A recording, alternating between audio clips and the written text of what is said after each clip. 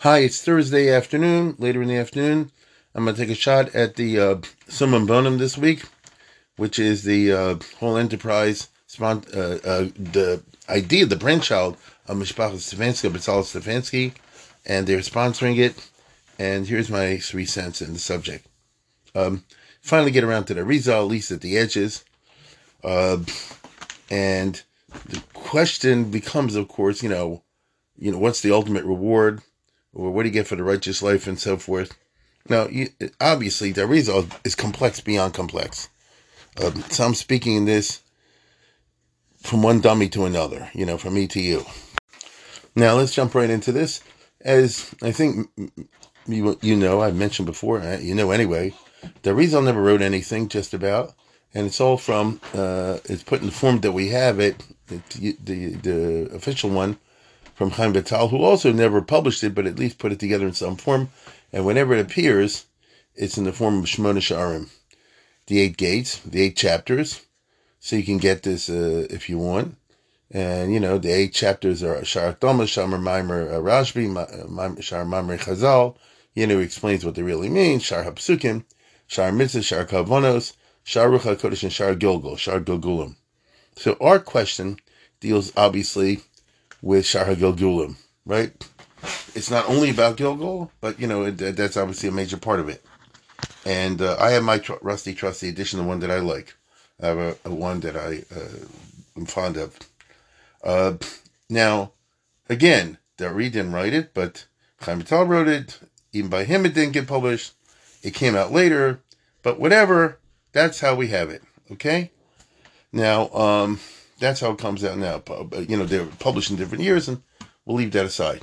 Now, right off the bat, I don't think they talk about the nature of the exact schar, but rather of an unbelievably set of complex realities, which do reflect the realities I'll try to explain in a second. Let me just simply say that if we saw last time that the Ramchal says that the Summum Bonum is going to be in a resurrected goof in some future Gan Eden type situation, so notice that's the highest Hanoah the human being in whatever capacity is capable of having. And God, being a mative, is going to give you, those who deserve it, the best possible good. And so that'll even be beyond, not like the Rambam, it'll be in a better world, right? In a Gan Eden type world, Eden restored, paradise recovered. And that means, that indicates that if in the very beginning Hashem created Adam and Chava in the Gan Eden, and this is before they did a sin, so that must be the best possible way to live. So that if Adam and Eve hadn't sinned, they'd be living the life of Riley in the highest spiritual way as well as the most material way. I mean, human existence would be radically different. And again, Gashmi is wise and Ruchni is wise. And it doesn't get better than that as far as the human is concerned.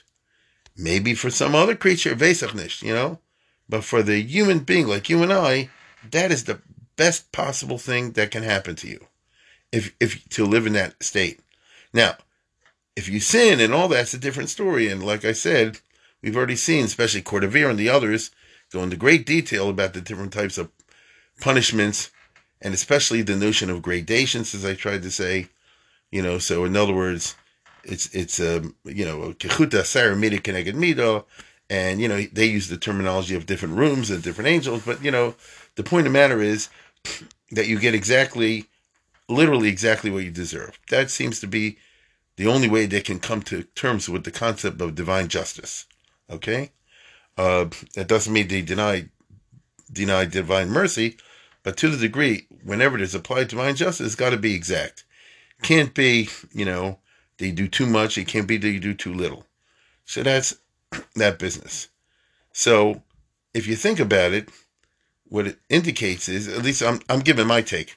What it indicates is that the human in the form that Adam Kodem Achet, so to speak. I mean, that's the best it can be, and it's taking the bria, the creation, from its original to its materialized form. And here you have all these theories. They find in the Rizal, especially and elsewhere, that I'm trying to figure out how to do it. It's not exactly like Plato's ideas, but it's a little bit like that.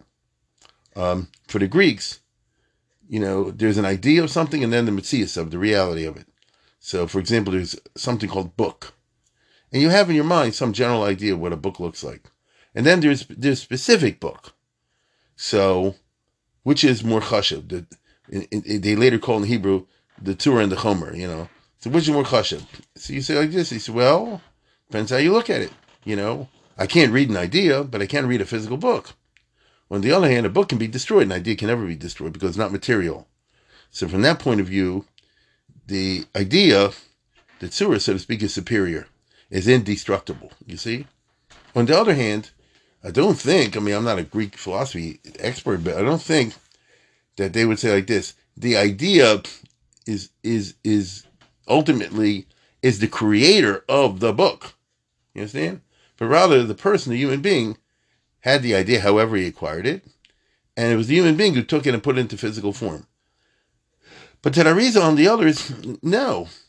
The idea in Shamayim, in other words, the idea is the real reality of it, and it creates, in some sense, through emanations, it creates the material. You get it? It creates the material. So whatever you see is literally Stakal Raiso Bara Alma, right? So when you talk, for example, about or things like that, it's not merely symbols. They are symbolic, but it's more than that. They're not mere pointers to reality. They are the reality. Okay? In other words, light, not the way you and I see it, but light exists upstairs as a spiritual object. Right? And that spiritual Metzius is the true source of physical light. And same thing for man, for a beast, for any idea you can think of. Okay? Now, again, that's the source of the light. And this has to do with the idea that Hebrew is Lashon Kodesh, not in the typical sense of a regular language, which is sort of like a conventional language to enable people to communicate with each other, but rather the Hebrew letters are the material form assumed by the sacred alphabet, I guess you'd call it, in Shemaim, notice in a different plane of existence. So, notice Hashem said, Yehi, by combining the spiritual forces represented by Aleph and Vav and Resh to form the spiritual word for light, right? Now, so the ideas themselves in what we're talking about are the Metzias, because the Hebrew language is what is different than other languages, radically different. And so therefore the Aleph base is amazing, so to speak. And this, the idea of Asar Mamaris Bar Olam, that Hashem, when he used language, Omer, means he used the alphabet to create the physical world that we have. But, they exist at the same time in a different plane of existence in a non-physical form. But again, it's not simply the shot that the non-physical forms are ideas in the sense that they, I'm almost willing to use the word fantasy. It's not exactly the right word, but, that they exist in a different way. They are real. Notice they are the ultimate reality. It's hard for us to wrap our heads around it, but, that's how it goes. And, you understand what I'm saying? In other words, if myself and I, talking now, if I imagine in a fantasy that I killed somebody, so it would have a reality in the psychological sense. I had that machshava, and, and existed in some way, but you and I would say, but not really, because it never concretized. It is what it is. Here we're talking about, where the idea itself is the makor for the reality. So we're talking about man, or neshama, or nefesh, or ruach, or any of those kind of terms. They existed. I'm using time, chronological terms, even though that's not the right way. They existed, before the world that you and I live in was created. The concept of nefesh, ruach, neshama, and all the other spiritual things. Heaven, hell, punishments, and so forth and so on.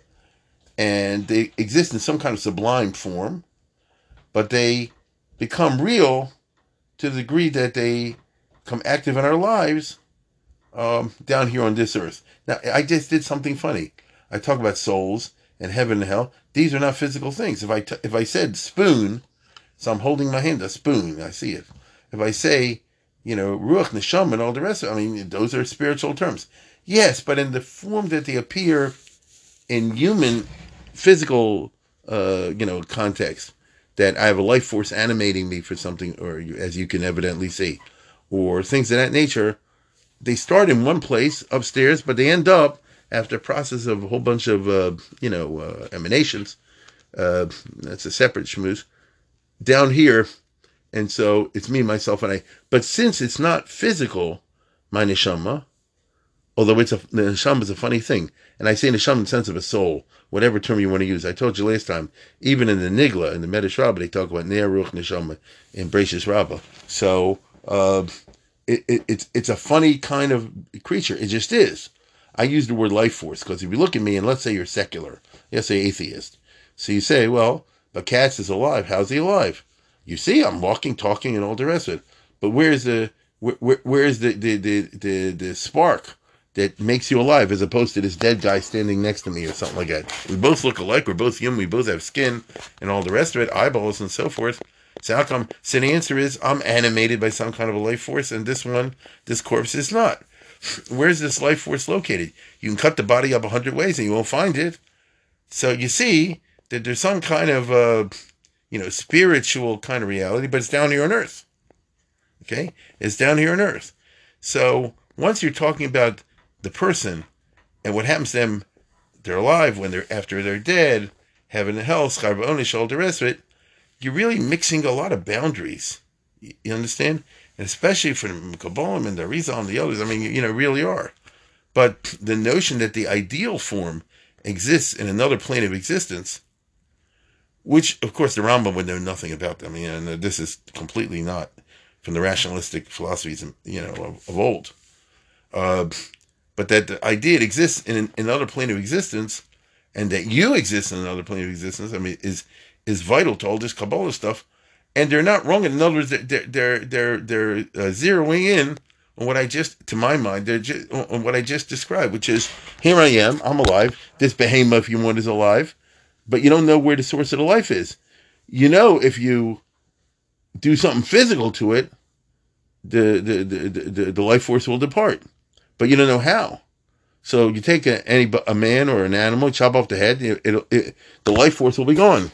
But on the other hand, the life force was not in the neck. You know what I mean? It wasn't in the head exactly. So it's how do you explain these boundaries and these traversing of boundaries back and forth? That seems to me at the heart of the whole enterprise. And they start with the idea, as I said before, that the Hebrew alphabet is unusual, is unique, and the Torah obviously is. And they're not just books and stories. They are that too, but that's the least interesting of them. In the Zohar, Shimon Yochai said like this: if you look at stories, I can write you better stories. They're interesting to the mystic because of the whole worlds that they convey, especially this notion I just described, where what we see is the final materialized form of something that exists. I'll use the word upstairs, in other words, in another plane of existence, and and they'll talk about in this Galgil, this and that and the other, into, I like, without getting into the technicalities of it, into the spheres and all the rest of it. You start with one plane of existence, but then you come down to what you and I see on this earth. Now, at the time of death, you're talking about leaving this earth and going back to some other plane of existence. So that becomes the hard part. Now, in addition to all that, so notice they're trying to come up with an explanation for all of this, a grand scheme, as far as I can tell. And it's an unusual scheme, no question about it, but it's Jewish because it's founded in the Hebrew alphabet and in the Torah. And, for all the Mekubalim, the only way you gain heaven or hell is through Torah mitzvahs or Averis. So that makes it really Jewish. Okay? They're universalistic ideas, but at the very heart of the universalistic ideas is the peculiaristic idea of the super eternity and powers, even magical powers, of the Torah itself. Histaka baraisa baralma. I mean, it's something like really real to them. That's why the Kabbalim had no time for these, kind of tamia mitzvahs you find in the Rambam and these other places. Now, I hope I'm clear as best I can. Now, what complicates the whole business even more is the fact that the Ari is really into. I'm looking at Shar HaGilgulim, right? So Gilgul is when you're reincarnated, but this is a whole science.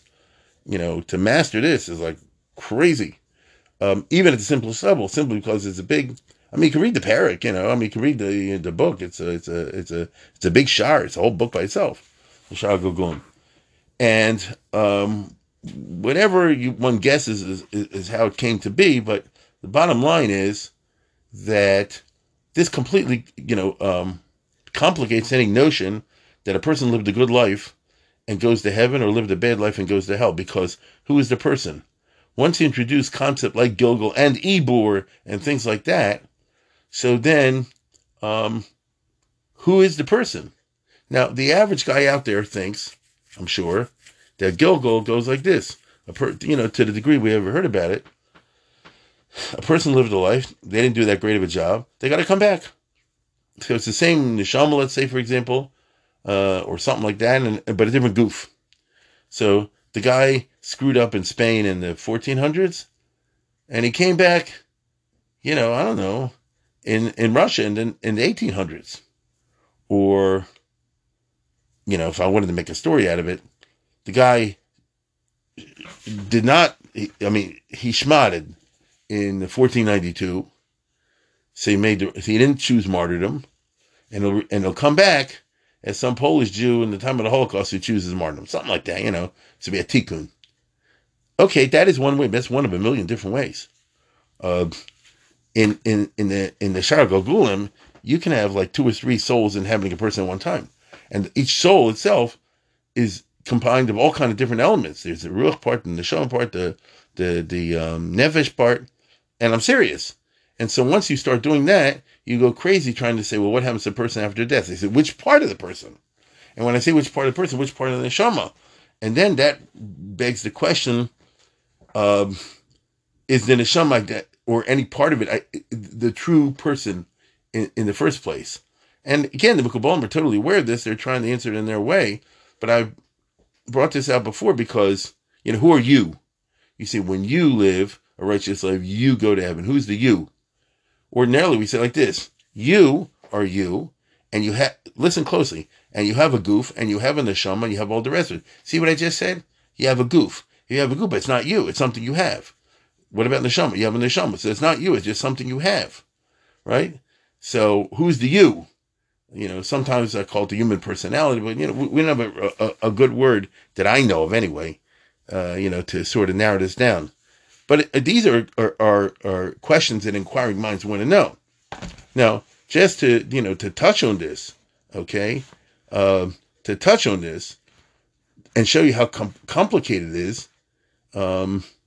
Here, like the Arizal is quoted in the beginning of the 3rd chapter. If anybody's interested, you check out the 3rd chapter of Sefer HaGilgulim. Not that you want to turn into a magician or anything like that, but it's a bit Gilgul Vayibam, because Yibam, of course, is founded in this kind of idea, as the Ramban says. I know you know that, but he's talking about, for example, Ibor, impregnate and dwell inside another soul. Lifamim, listen to this.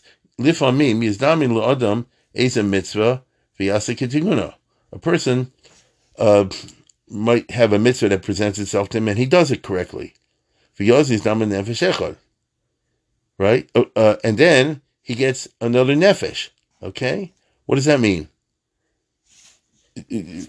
Because you did a certain mitzvah in the right way, in addition to your own nefesh, you get a second one. She said, what? How can you have 2 souls at one time? Welcome to this world. So in other words, I could be David Katz and also Avram Avinu.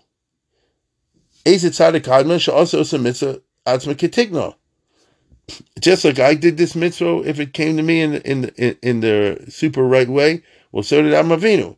Because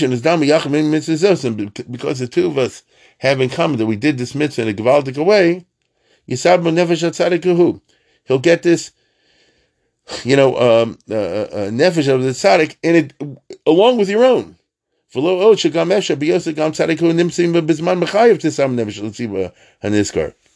it is. There's me, myself, and I could. Obviously, I'm making this up. She's who's a big. I don't even know who we would say today. Let's go back a few years. So let's say I was did some big mitzvah, and so did Chaim Kanievsky. I could get his nefesh, right? In other words, it would dwell in him, it would dwell in me also. See how complicated it gets? Ki kasher isha ze yase is a mitzvah miziyach the tzaddik ahu. If I do the mitzvah that is miziyach as it is tzaddik, ki gam hu also kamo kitiknum, because both of us did a particular mitzvah in kitiknum in the best possible way. It could be holding your anger back. It could be wearing a certain type of tefillin. It could be any mitzvah in the world, Ki gam hu so kamo tiknum os tisavish tisabrbo nefesh tzaddik ahu imios shneim yachad b'chaim. You could get that guy's neshama, this nefesh, I should say, even though they're both alive at the same time. Right? This is why he says, Vatidbak nefesh David bihonasan. So the way you usually read it is, David and Yehonasan were really good friends. I mean, really, really, really good friends. Isn't that how we usually explain it? But Dari would say, no. They shared, they exchanged nefashas. Kibios shneim yachad b'chaim. Obviously, David and Jonathan lived at the same time. Nisaber nefesh David Yehonasan. Okay, so the nefesh of David dwelled in Yehonasan along with Yehonasan's own, which is why he always protected David, even though it was sort of like against his interests, because it wasn't against his interests because he's partially David. Okay, now it's a lot more complicated than he goes on. You see what I'm saying? But the point is that in this world, it's hard to know whose nefesh and ruach and neshama you are, and how many of people are in you, and if you're a first time or a retread, and how you calculate your mitzvahs and averis, because it comes in very, very difficult to hold that calculation. Well, again, listen to this. What I'm reading is the easy part.